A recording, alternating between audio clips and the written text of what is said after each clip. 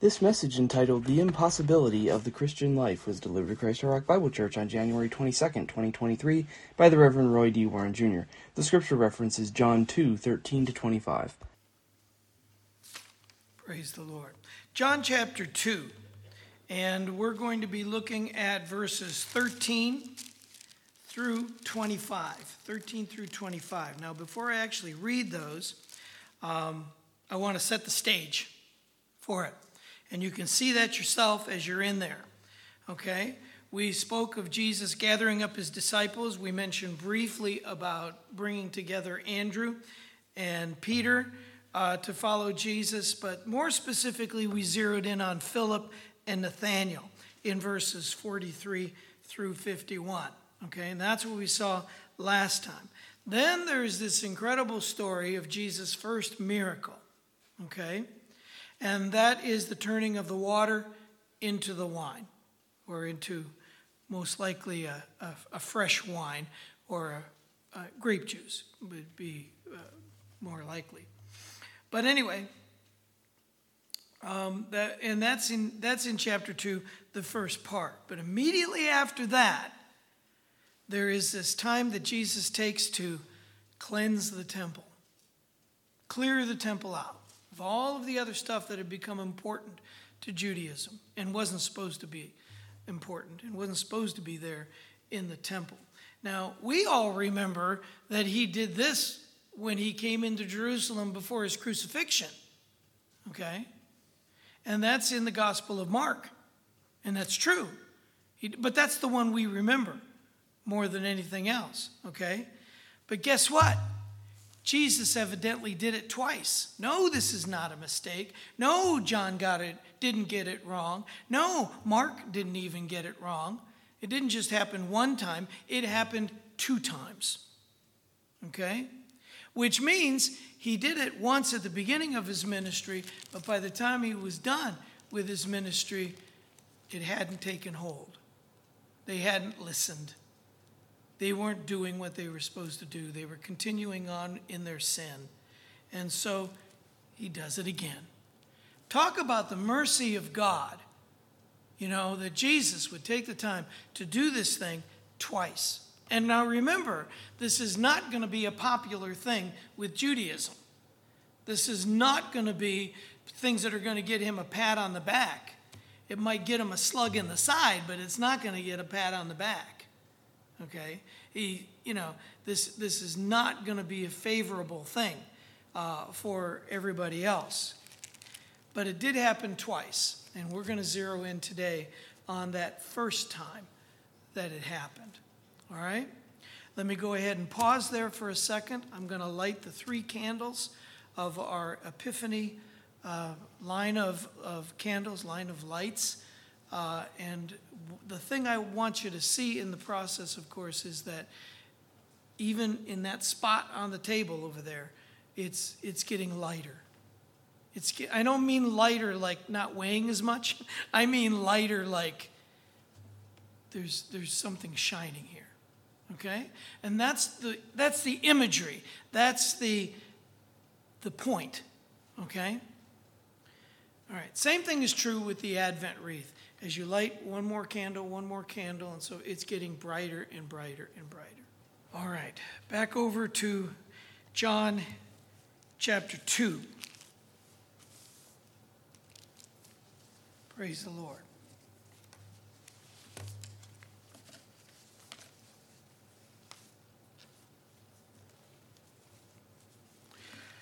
I don't know how many of you are into golf. I know that's one thing, Cindy.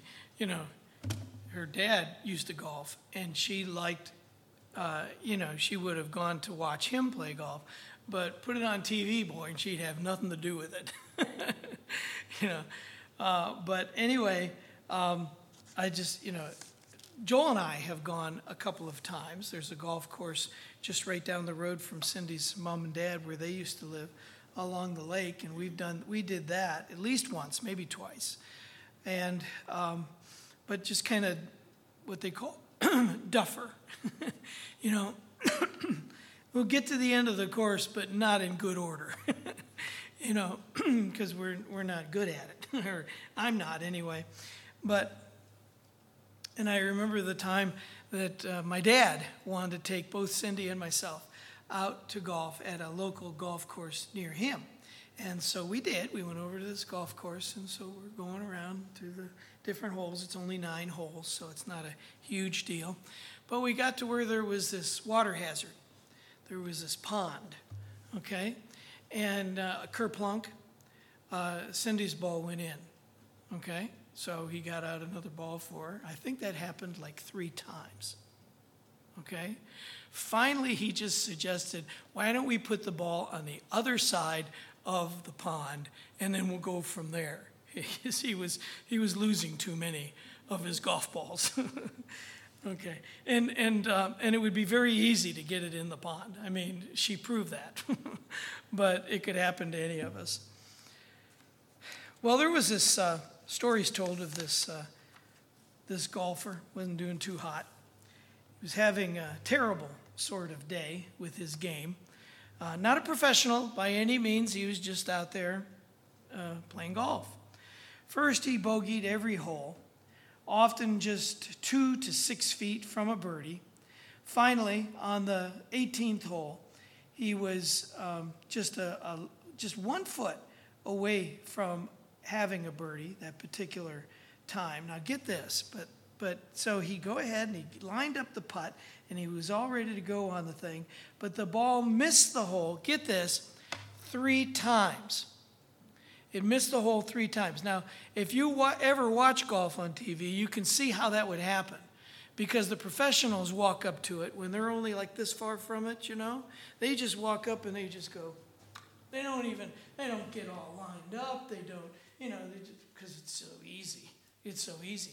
I saw Tiger Woods try to make a putt one time, and it went right around the edge of the cup. Just twirled and didn't go in. He was not happy, okay? But, I mean, even the pros have this problem. And this guy, he took 3 putts, okay? And it just kept going around. Twice anyway, it went around. And all of a sudden, he just yelled out, top of his lungs. That's it. I'm going to give it all up.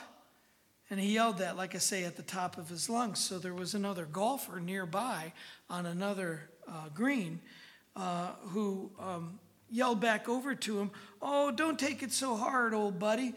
Just because you had a bad day today doesn't mean you should give up golf."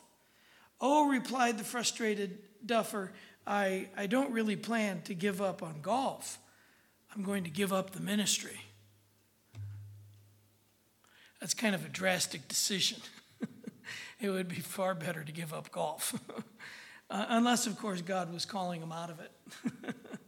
Okay? There are some people that are in it for the wrong purposes and the wrong reasons, and it is a good thing that God does call them out. I don't know what was going on there, but he's just was fed up. Maybe he wanted to be able to get more dramatic in his loss and yell and scream and swear and so forth and so on. I don't know. And maybe he thought he had to get out of the ministry to do just that. So the question then becomes, golf or ministry? Golf or ministry? It would not be probably a good thing for me to take up golf, because it would be very frustrating for me. There's a fellow from our last church who golfs quite a bit. And he asked me one day, he says, "You want to go golfing with me sometime?" And I thought, this is not going to go well because I don't play golf, Well, anyway, it never worked out. Timing and everything never worked out. But he goes 3-4 times a week through the summer golfing. So he's going to be far better at it. I mean, if it takes me 10 hits to get to the green, that's just the way it is. But anyway, it never did work out. We never did actually go golfing. Praise the Lord. Because I could just see it coming. It would not go well. And pretty soon he'd be putting the ball on the other side of the lake so that it doesn't, he doesn't lose 10 balls or whatever. Pastor once told the story He says, I don't know about you, but when I became a Christian, I said to myself, this is the easiest thing in the world. Unless you're playing golf too. Because like I say, it can be pretty frustrating. What a deal. I walked down the aisle of our country church, and I believed in Jesus, and I said so. I was baptized, and hence my Christian life began. I somehow had the idea that I could go ahead and live just as I had always been living, and when, not if, but when I did something wrong, I would ask God to forgive me, and all would be well. If I died prematurely as a member of God's family, I would most certainly go right to heaven. I had this Christianity thing licked. That was his vision. That was his view of all of this. But then he said, I had a Bible study teacher named Mr. Alexander, and he kind of exploded that idea in my mind. He taught that the Bible to us is very straight and very clear. He ran a shoe store on the side, but he kind of, wasn't it Moody that was a shoe salesman? Yeah, I think. Yeah, similar kind of story, I guess, but it wasn't Moody. Anyway, he ran a shoe store, but he was an anointed teacher, and he made me realize that receiving Christ was easy, okay? But living the Christian life was not. And part of the reason for his misunderstanding here is that's not the goal of Christianity, to get you to receive Jesus. It's to surrender to Jesus. Receive is another word. Receive just, come on in, Jesus, And no, I mean, surrender is what everyone's being called to, okay? Living the Christian life is not something that just comes naturally or comes easily. In fact, many times it was downright difficult for him. Finally, he says, as I began to study the Word of God on my own, I came to the conclusion that the Christian life was not hard. The Christian life was impossible. In his own strength, he's talking about. To do it in his own accord, in his own way, with his own power, in his own spirit. And he went on to say, he says, I could completely identify with Paul when he said that he did what he did not wish to do and did not do what he wished to do. If Paul struggled, then what hope was there for me? He said to himself. Then I discovered that I could not live the Christian life under my own power any more than I could get right with God on my own merit. I began to understand the work of the third person of the Trinity, the Holy Spirit. And as he fills my life with himself, he enables me. See, isn't that what all led up to what we're doing here in a season of Epiphany? It was the disciples, they all gathered on Pentecost, and what happened? They were filled with the Holy Ghost. And then we saw that happen again and again and again. And then, Stephen and so forth and so on. Remember all that? That was a journey that we were on. And it was all leading up to continuing that journey now. Okay? All right. He enables me to live and walk in victory. Okay, so I came full circle, he said. The Christian life is easy, but the Christian life is also hard. And not only that, but the Christian life is impossible. Now, he's talking about in his own understanding and in his own strength. Okay? But with God's Spirit,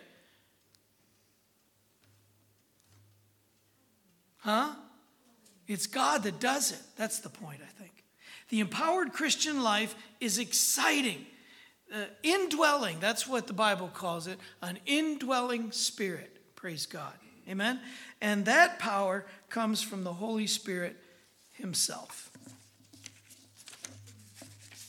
Glory to God. Amen? All right. And I think that is just the point. It's impossible to live the way God wants us to live in our own strength. You got to have the Spirit. Isn't that what I've been saying really all along? Everybody's got to decide what they're going to do with Jesus. Before it comes down to the end of anybody's time on this planet, they've got to decide what they're going to do with Jesus. And what did Jesus do? Jesus called people to be filled with his Spirit. Did it for Paul, did it for Stephen, did it for everybody. Okay? All right. Got to have the Spirit. If there is one thing that this shows, it is the deficiency, and I'm talking about, we come back here to chapter 2, it's the deficiency of Judaism. And it's the same thing about when you consider other religions, like Buddhism and Hinduism and all of that kind of stuff. It's deficient, okay, because it doesn't have Jesus, for one thing. All right? Okay. It totally twists things around. John chapter 2, if you're there, let's take a look at it, okay? I'm not going to go clear to the end of where we're going because I want to save that for the end, okay? But I will go from 13 to 22. Here we go. John chapter 2, verse 13. And the Jews' Passover was at hand, and Jesus went up to Jerusalem. Okay? Praise God. Went up to Jerusalem. And found in the temple those that sold oxen and sheep and doves and the changers of money sitting. Okay, now this is, by the way, this is going to take up a lot of room in the temple. Because you're going to have this pen for the sheep and this pen for the lambs and it's and then you got your money changers with their tables, all spread out, and they got their money all stacked up. It's going to take room. And that's going to leave less room for everything else, namely prayer. Not to mention, it's going to be super noisy. It's going to be like going into a grocery store and hearing all kinds of conversations at the same time. Okay? That's one thing that how the MS worked in Cindy is that it made it very difficult to hear things when everybody is talking. Okay? Because you got this person talking and that person talking, this one talking too. And it just was a mumble-jumble kind of thing. And with the MS, that made it even more difficult. I mean, it's not easy anyway, hearing people when you got all kinds of, and you're trying to zero in on what they're saying. But with the MS, she couldn't deal with that. And when he had made a scourge of small cords, okay, a whip, that's what this scourge is. Trigelion, okay, it's a whip. The Roman lash used for public punishment. It could be a cat of 9 tails in that it had 9 strands of leather and then would also have bits of bone, metal, whatever, tied to it, and that would really tear up your back pretty good, okay, but it didn't have to have that. Anyway, so he made a scourge of small cords. Probably didn't have all that extra equipment on it. He drove them all out of the temple. Drove them all out. Okay, that would clear out the place. And the sheep and the oxen, and poured out the money changers as well. And overthrew the tables. Okay, overthrew the tables. And then it says in verse 16 that he said to those that were selling the doves, "Take these things hence." Take these things. Now get this. The word take there is not what you'd think it is. I would have thought it might have been the Greek word lambano. And specifically the definition would be to take with force. Okay? All right? But here's what it literally means. To lift up, and away, kind of like, remember the song from The Fifth Dimension back in the 60s or 70s or whenever it was, up and away, that. Anyway, that's what it sounds like. To lift up and away, to lift the anchor, anchors away, to lift the anchor, okay, to sail away, and to expiate sin. Take these things hence, sail them away. And you can see how you could use that word for the doves, because open the cages and away they go, sailing away, off on their wings. Take these things hence, make not my Father's house a house of merchandise. Okay, of merchandise. The Greek word here is emporion. Emporion, very close to the word that we've heard around, probably, emporium, which is what? A mall. Okay, a mart. That's, a place to buy and sell a bunch of stuff. Okay? And basically what Judaism was saying in all of this is that you need us to have the right stuff for what you're going to do here. And you didn't need that. The fact was they were cheating people. They were fooling people. They were looking at their animals that they were bringing for their sacrifices and, I wouldn't be surprised if they didn't yank out some fur or some hair and say, see, there's a bare spot. This is no good. You got to buy one of mine. You got to have a perfect offering in order to be able to do this. Okay? And so it was by their own zeal.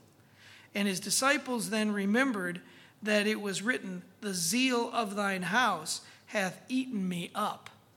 In other words, I'm very drawn, or Jesus, basically, it's saying of Jesus in Psalm 69, by the way. Psalm 69, verse 19, if you want to know where it comes from.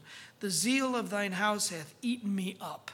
He's consumed by doing the right thing in the temple and selling all this stuff and making all this noise and making it impossible for people to zero in on God because it was noisy and it was stinky and so forth.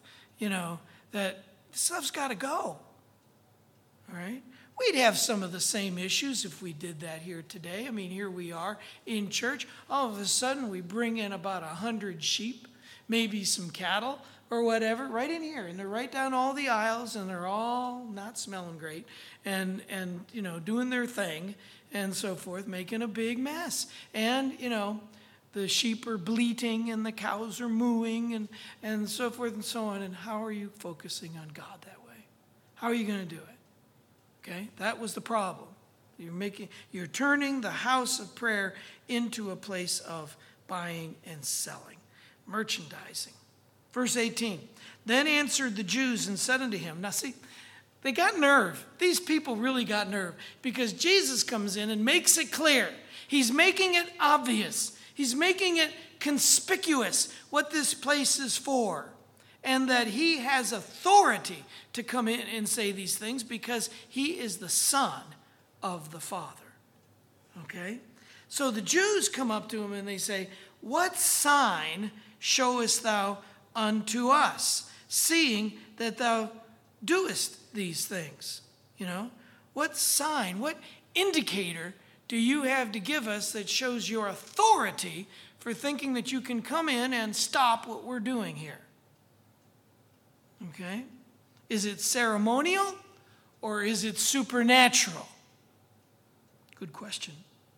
They were confronting him as to his authority. And Jesus answered, now watch this. And Jesus answered and said unto them, destroy this temple, and in 3 days I will raise it up. And boy, did that set off a firestorm. Because later on in his ministry, when he was about done and he was being tried, tried before the Sanhedrin and so forth, what did they say? They had false witnesses come up and they said that he said he was going to destroy this temple, referring to the building. He did not say that. And here's what he said, destroy this temple. He's talking about his body. You go ahead and destroy me, and in 3 days, I will raise it up. He wasn't even talking about the building. The building would take years and years to put back up if you destroyed it. Okay? The Greek word for destroy here is luo, It means to loosen, it means to break up, it means to dissolve, it means to put off. Actually, it turns out that Herod had started, this is called Herod's temple, because he's the one that authorized it, and he started to build it. Not him personally, but he had people come in and build the temple. Herod began to build in 20 BC, and now it's 30 AD, give or take a year or two in the 0 to 1 category, okay? But still, started in 20 BC, and now it's about 30, so there's 50 years right there. And they even confront him about that. They said, 46 years was this temple in the building, and wilt thou rear it up in 3 days? In other words, if it's destroyed, and you go ahead and destroy it like you're claiming to, that's not what he was saying. He was talking about his body, but they took it to mean the temple, and you think you're going to rear it up in just 3 days? You're out of your gourd. You're out of your mind, Jesus. All right? I don't know if you remember this. It really was striking, and I think we did show it in a Bible study. But do you remember the movie Jesus? It was taken from the Gospel of John, and it was specifically word for word. I mean, it was. Even the narration and all the different cues that are given throughout the Gospel of John, it's word for word just what was happening, okay? All right? In that movie, there was clutter everywhere. There were boards over there. There was scaffolding over there. There was tools laying around over here by some other sawdust and piles and so forth and so on. It was picturing that they're still working on the temple, and even in the day that he came, okay? Which was at the beginning of his ministry, so it was about 30 AD. Okay? So the movie was even showing that very thing, that it was still ongoing. Okay? They make mention of it. They say 46 years was this temple and building, and you think you're going to bring it back up to speed in 3 days? Okay? But Bible goes ahead and explains, but he spake of the temple of his body. There you go. I mean, you can't go wrong when Jesus says what's really going on. When he comes out and he says, I'm not talking about this building, you guys. I'm talking about my body. Okay? I'm talking about my body. And now, one more verse here, and then I'm going to save the rest for a little later. When therefore he was risen from the dead. Now this is looking ahead to when after the crucifixion. This is at the beginning of his ministry, so we got 3 years to go yet. And then will come the crucifixion, okay? When therefore he was risen from the dead, his disciples remembered that he had said this unto them. Now watch. And they believed the scripture and the word which Jesus had said. There's an equating here of the word scripture and what Jesus says. Okay? This is all one picture. It's all one thing. Glory be to God. Glory be to God.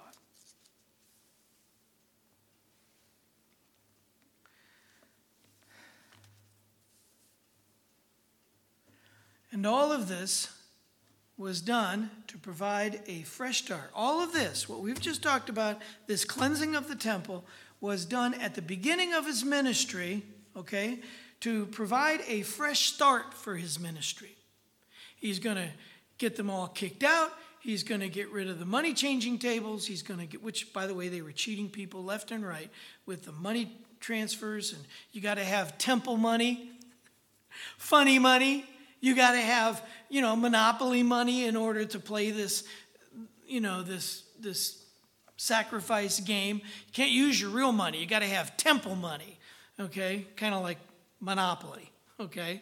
And it's just, they were fussing with stuff, and they were cheating people left and right. And this was Judaism. That's why I say from the very beginning, Judaism had to be known as being deficient. And that's why this was happening at the beginning of his ministry. The reason it happened at the end is because they didn't take it seriously. Okay? Okay. To provide a fresh start for his ministry. Still, the same thing was needed at the end, right before the cross. And that's because they didn't do what he said. They didn't stick with it. I mean, he kicked everything out, but they moved right back in again. Okay?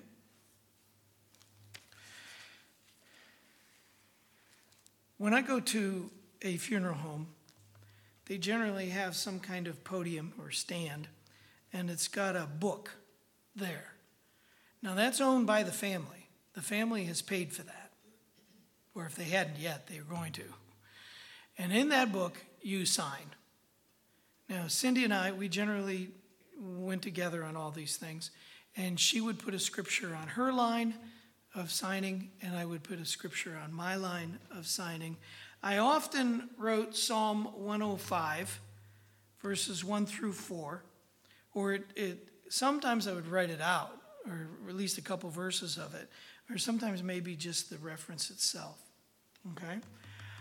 But also, I would write the notation Proverbs 3, 5 to 6, okay, right next to my name. Now, when the family gets together after the fact, and it may not be that day, and it may not be the next day, but sometime down the road, the family gets together and goes through all these things. And they read these things, including those scriptures. And that's why I like to write it out myself. Okay, so a lot of times we'll have a small Bible in my pocket, and I'll get it out and make sure I get all the words right and so forth. Okay? But this Proverbs 3, 5 to 6 is pretty famous. It is one of my favorite passages of Scripture. Trust in the Lord with all your heart. We've got that scripture planted right over the doorway in our kitchen, in a plaque, a wooden carved out plaque. Trust in the Lord. About that big, that long, right above the kitchen door going into the dining room. Okay? Trust in the Lord with all your heart and do not lean on your own understanding. In all your ways, acknowledge him, and he will make your paths straight. Now, it doesn't say all that because it's just a plaque. Okay, but it starts it off. And then people will sometimes, I would imagine, they get out their Bibles and they look these things up. That's why I like to write them out as best I can. But you only got one line. It's kind of hard to get the whole thing there. But anyway, you try. In all your ways, acknowledge him, and he'll make your paths straight. And in all your ways, acknowledge him. Acknowledge him. Okay? Don't lean on your own understanding. So, how does that work? What does this really mean? Well, here's how it works. It works like this. I'm nothing. He's everything. I'm nothing. There are people that object to hearing that. They don't want to hear this stuff. They think because Jesus loves them that makes them something. No, you're missing the point. Jesus loves you because you're unlovable. I mean, the Bible says clearly there's only one that's good, and that's God. And of course, he was expecting them to recognize that he's God. So, why do you call me good, he said. Teacher. Good teacher, the guy said. Why do you call me good? Only God is good. Yeah, well, he's God. Okay. I'm nothing, and so are you. And there are people who would get bothered by hearing that. Their ego would be smarting, I suppose you could say, but it really shouldn't be. God wants you and me to become nothing. To recognize that even in our relationship with him, he is everything. Now, if he is everything, then we can't be anything. Amen? Okay? If he's everything, then we can't be anything. We are in him. God wants you and me to become nothing. Then we will understand that he is everything. Dr. William Newell was teaching the Bible at a mission in China and was leaving to return to America. And he spoke with the director of the mission and said in a rather pious voice, he says, "Oh, please pray that I shall become nothing. And the director of the China Inland Mission laughed and said, "Newell, you are nothing. Take it by faith." All right? The secret to being sure that, otherwise you got pride. If I'm something, then that's pride. That's pride. What else is it? And we're not supposed to be prideful. We're supposed to be thankful. Thankful that God is everything. Amen? It's a good thing. The secret to being sure that you are in the middle of God's will is to understand that you are nothing. You came from dust. In a short period of time, you'll be nothing more than just a vapor. All right? And with this understanding, you can empty your life of self-importance and pride and simply say, "Lord Jesus, fill me with your Holy Spirit." Besides that, if you're filled with pride, how are you going to get the Spirit in there? Where are you going to jam him in? No, we're to be emptied. We're to be nothing. Okay. Lord Jesus, fill me with your Holy Spirit. I have no agenda of my own. I just want you, Lord. Then God can take your nothingness and my nothingness and make everything beautiful of it that he can use and that he can bless. God makes everything out of nothings. In fact, that's what creation is. Well, people misunderstand that a lot. They think creation is, he took something, formed it, and there it is. Now, he did that with man in the sense that he took that clay, he took that, and shaped it, okay?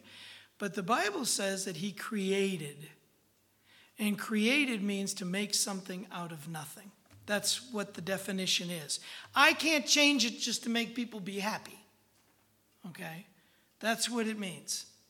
Praise God.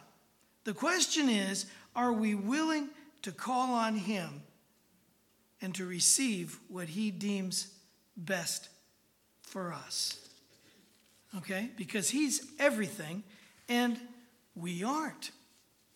Okay? We aren't. So why is this crucial to understand? Well, look at those last 3 verses that I didn't read yet. Okay? Are you there? In John 2. Okay? Last 3 verses. 23, 24, and 25. Now, when he was in Jerusalem at the Passover, in the feast day, many believed in his name. When they saw the miracles which he did. But Jesus did not commit himself unto them, because he knew all men. Jesus did not give up everything to everybody's understanding, and expect them to be able to get it.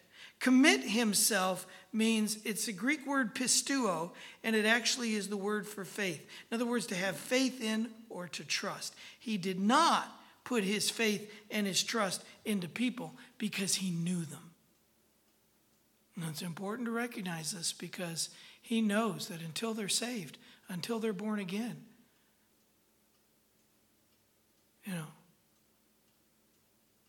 he knew. The Bible says that God is not a liar like everybody else. He did not commit himself unto them because he knew all men. He knew what was really in their hearts. And they're not saved yet. Okay? Verse 25. And needed not that any should testify of man, for he knew what was in man. He knew where the heart was. And they're not saved yet. Okay? So it's not a good thing. Okay.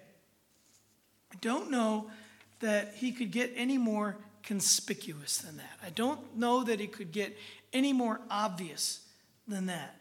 When he spoke, he was the living word expressing the written word. I've told you that many times before. This Bible is the written word. This is not Jesus. This book is not Jesus. Oh, it's about Jesus, to be sure, but this is not Jesus. This is the written word. He is the living word.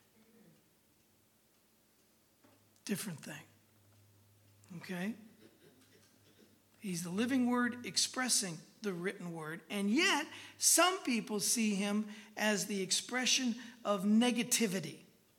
That he says no to about everything.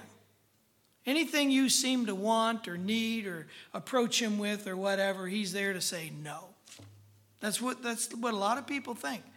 That is Jesus' big word, okay? That no.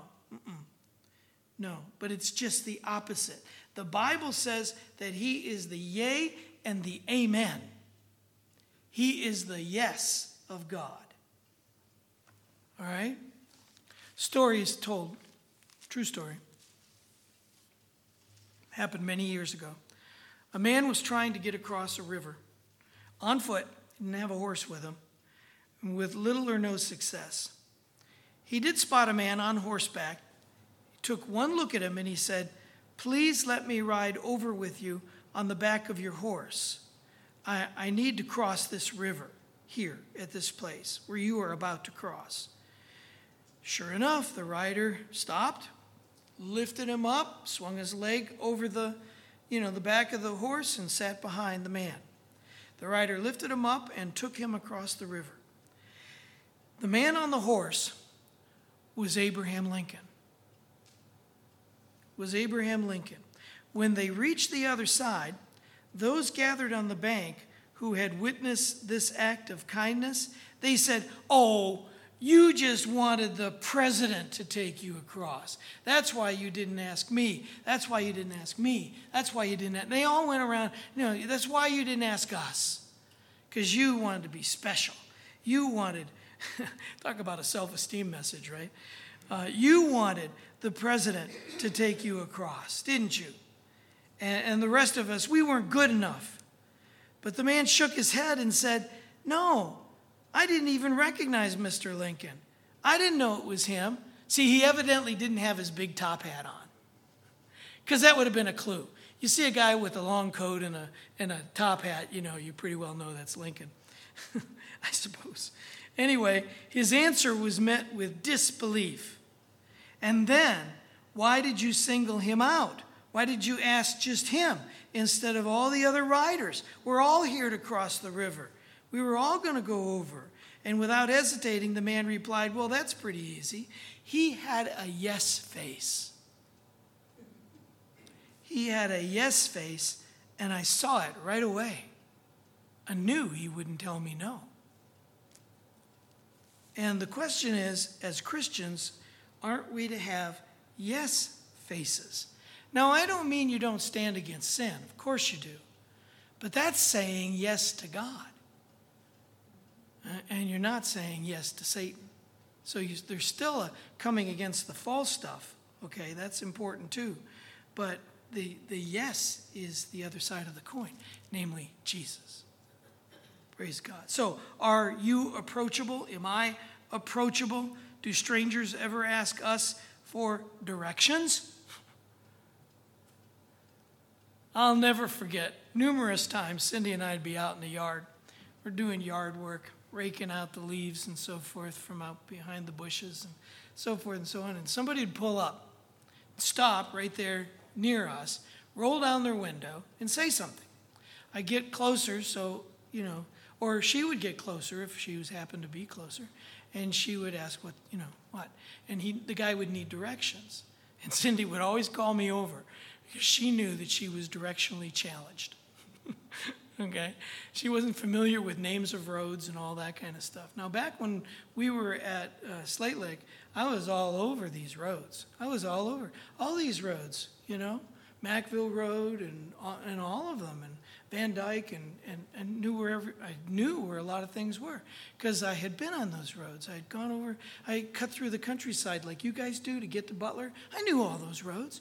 I knew but I go now and it's like, I'm not quite sure where I am because I haven't been doing it all these years, okay?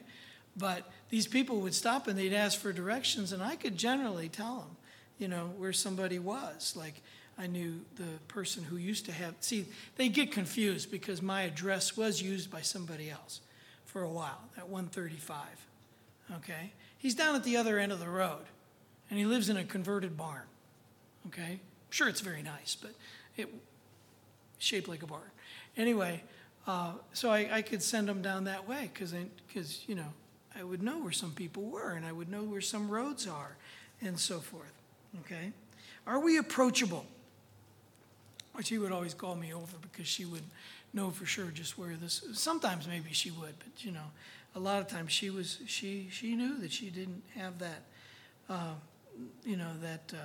knowingness of road names and so forth. So, do strangers ever ask you for directions? Do friends ask you for help? Peter and John must have had a yes face because they came into that temple, and that lame beggar at the beautiful gate of the temple singled them out to ask them for alms. But he got more than he bargained for. Peter and John were willing to help, but not the way the beggar figured. He wanted gold and silver. And that's why the disciples said, gold and silver, we don't have it. In fact, it would probably be that he had more than they did. He'd been begging all day and all week and all his life, and he probably had, bags and so forth of this stuff from people. Peter told him that he had no gold, he had no silver, but he was willing to give them what they did have, and that was Jesus. And in particular, Jesus' healing. Jesus' healing.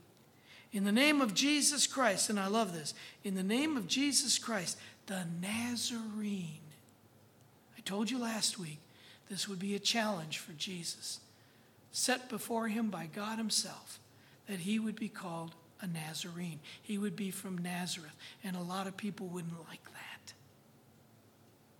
A lot of people wouldn't like that. Okay? Should be from Bethlehem. Should be from Jerusalem or whatever. But it oftentimes says Jesus Christ of Nazareth. And that's when he said, walk.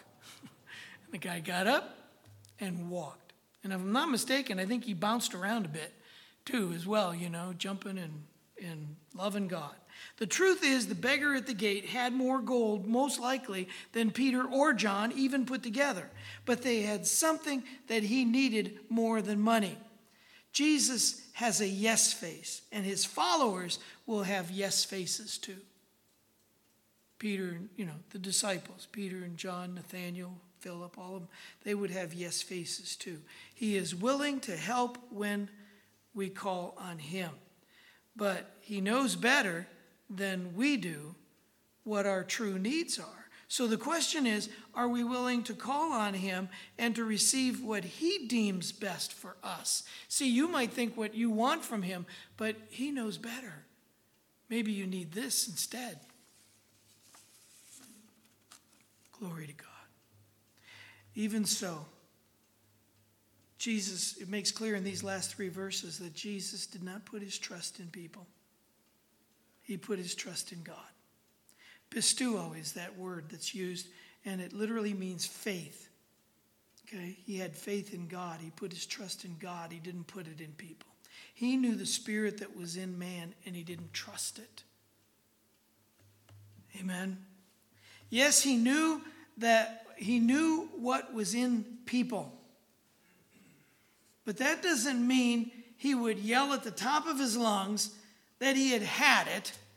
I'm fed up, like that golfer, I'm not gonna quit golf. Heavens to Murgatroyd. I'll quit the ministry. He's gonna give it all up? Not a chance. It would actually spur him on. Jesus, I'm talking about. The very next thing would be his encounter with you-know-who. Nicky baby. Nicodemus. Okay? Nicodemus, you must be born again. Why? Because God so loved the world that he gave his only begotten Son. Whosoever would believe in him would not perish, but have everlasting life. If it hadn't been for God, it would be an impossible life. That's what I'm saying.